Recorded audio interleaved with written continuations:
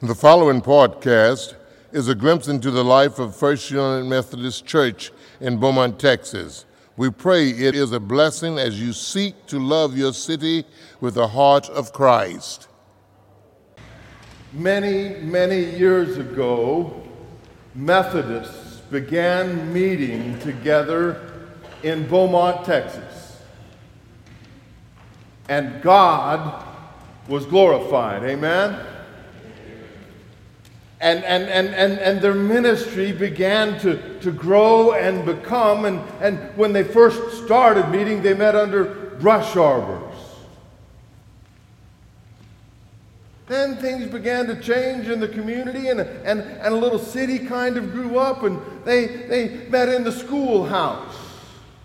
But in a hurricane, we're familiar with those, the schoolhouse was destroyed. And in the economy following the Civil War, there was not the possibility of funds to build another building. So they continued to meet in homes. They continued to gather where they could. And eventually, the Baptists and the Methodists cooperated and built a common church, or what up in East Texas was called a union church. In Wheelock, Texas, it was the Methodists and the Presbyterians that built that house. Here in Beaumont, the Baptists eventually built their own place and sold their interest in the facility to the Methodists. And then we built a steeple church. And then after the oil boom, we built a domed church. In Troop, Texas, where we served, they built a domed church in 1919, about 12 years after we did here in Beaumont. And then in 1968, we built this facility, and in each and every facility, in each and every gathering of people called Methodists in Beaumont, Texas, God is glorified. Amen?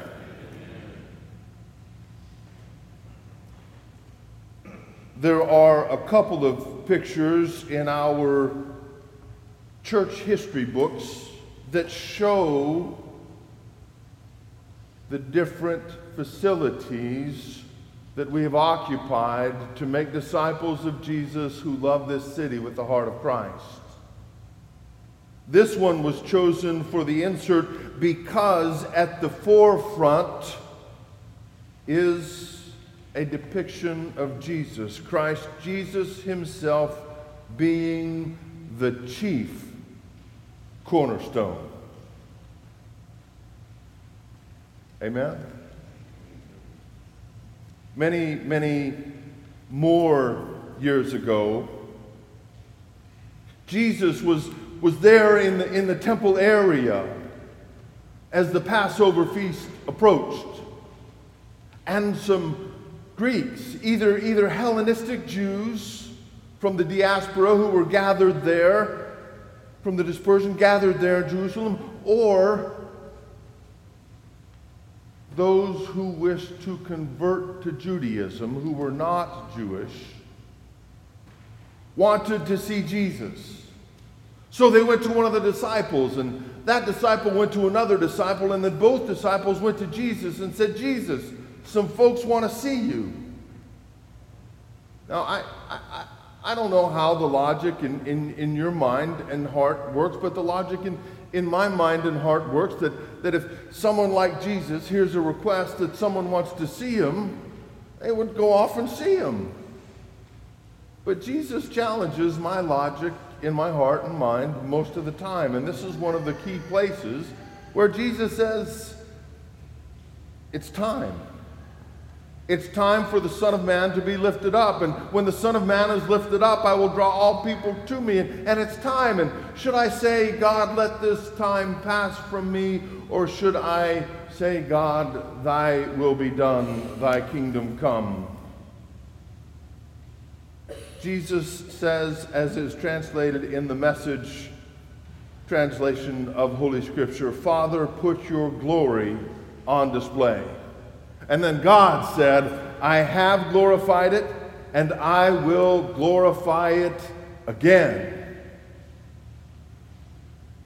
I would suggest to you that God is still committed to that, glorifying God's name again and again and again. Some years ago, when I was a young preacher out of seminary, I heard a preacher preach a sermon called "Do It Again, Pop, Pop, Do It Again." And that's all I remember of the sermon. I don't remember the story about who the grandchild was and who Pop Pop was. I had a friend who helped me remember that it might have been the Reverend Dr. Stan Copeland at Lovers Lane United Methodist Church who preached that sermon. And I messaged him on Facebook, but I haven't heard back from my friend Stan. So all I know is that I used and or maybe stole the title, good resourcing from somebody who preached a sermon called "Do It Again, Pop, Pop, Do It Again." And the image that resides within me from that message that I cannot remember, the image remains true of a small child looking at this figure of awesomeness in a grandparent type person saying, "You did it once, do it again. Do it again and again and again and again." And so we gather this day, the fifth Sunday in Lent, as we celebrate a golden milestone moment of the historical marker that delineates the part of the history, a thumbnail sketch of our story as a people called Methodists in Beaumont, Texas. We gather this day to say to God, "Do it again. Glorify your name again and again and again." And we are faced with the words of Jesus, who challenge us in the means and the manner in which God will glorify God's name. In verses 24 and 25, Eugene Peterson translates this passage this way: "Listen carefully, unless a grain of wheat is buried in the ground, dead to the world, it is never any more than a grain of wheat. But if it is buried, it sprouts and reproduces itself many times over. In the same way, anyone who holds on to life just as it is destroys that life. But if you let it go, reckless in your love, you'll have it forever, real and eternal." If we let it go, reckless in our love, we will embrace life in Christ now and for eternity. So what does it mean? What does it mean to let it go? You all wonderfully challenge me to think and ponder and consider the things that I've been doing as a pastor for 25 years. And I'm challenged in 2018 with a congregation that in its heyday had hundreds upon hundreds. I mean, this place was full. So how do we look at who we are to become in order to multiply? One of the things that I've heard for 25 years, and there are aspects of it that I believe are true, I'm just beginning to get a handle on how to talk about it, and that is that church should be run more like a business. And there are aspects of church life that must be business-like, and we have the people and the teams and the structures in place to do that, in managing and caring for our facilities, in managing and caring in all of the funds that are entrusted to us as a congregation.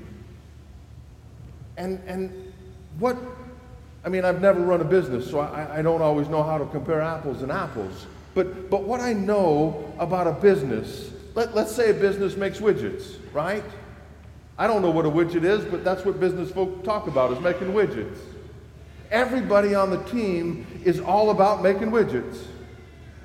From the president, CEO, to the custodian, they're all doing their part to make a widget that fulfills a purpose in our society.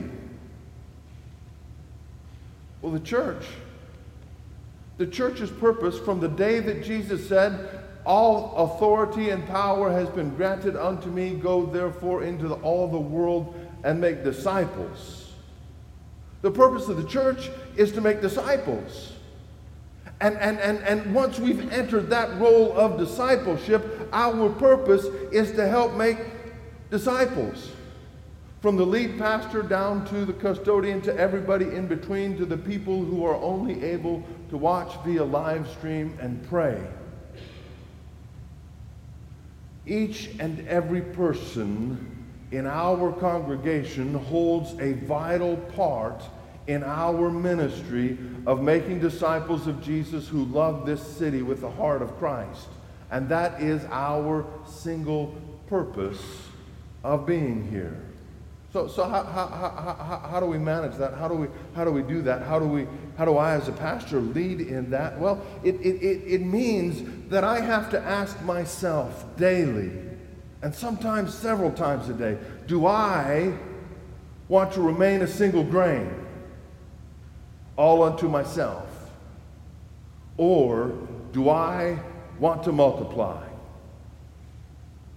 And I can't answer this for anybody else but myself. But this ministry, this gathering of people called Methodists in Beaumont has such a rich history. I don't want to be the one that slows it down. I don't want to be the one that brings it to a halt. I want to be a part of all of those who help it multiply. And just as we have gone through different facilities over the 178 years of continuous ministry, so too our ministry goes through different adjustments and changes as we seek to meet the people in the world where they are. We do not have the corruption that we had in the 50s and 60s to clean up in Beaumont, Texas. But is Beaumont, Texas yet perfect? Does everybody in Beaumont, Texas yet know the Lord? The Old Testament lection for today is Jeremiah, and where Jeremiah says, "I will inscribe my law upon their heart, and no longer shall they teach anybody know the Lord, because everybody will know the Lord." Everybody in town know God? Has everybody in town experienced the love and grace of Jesus Christ that we have? Our work is not yet done. Our work, in fact, is just beginning. And we are called as God's people to set ourselves aside for the sake of the kingdom. To say, yes, I have thoughts and opinions and perspectives on everything that we ought to do as a congregation, and I want to be a part of the team that says this is our way forward. I hear it, and I've heard it for 25 years. You're the pastor, it's what you want. Folks, please, let's not limit ourselves to my vision and imagination. I mean, I can be quite a creative guy some days, but we have such a collection of vision and wisdom as the gathered body of Christ that to limit us to one person's perspective is to limit God. And it is in the life, death, and resurrection of Jesus Christ that God ultimately glorified his name. And it is in the life and ministry of God's people in every congregation in this great city that God intends to glorify God's name. And if that means that as your pastor I don't get my way, I mean, my way would be about 65 degrees on the chillers. And y'all all would be clamoring for those few blankets that are in the pews for your warmth and comfort.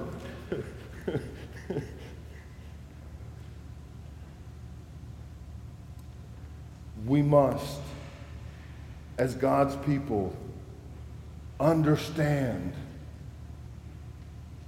that we stand before the throne of a mighty God who has done mighty things in Beaumont for the sake of Christ. And we must gather around this table again and again and say, do it again, God, do it again. And if it costs me my life, do it again. If it costs me my will, do it again. And if it costs me all that I have and all that I might become, do it again, God, do it again. You see,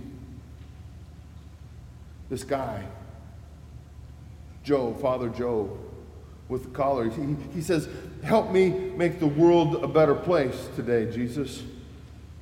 One situation, one person at a time. Moment by moment, Joe, go get them.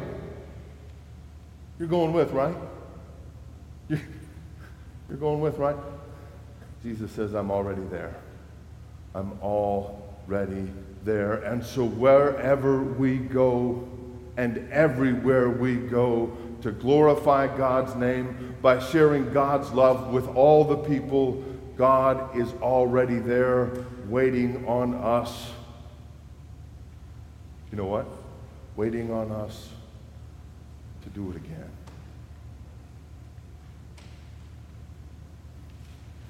Thank you for listening to our podcast. If you would like more information, please visit our website at www.lovebeaumont.com.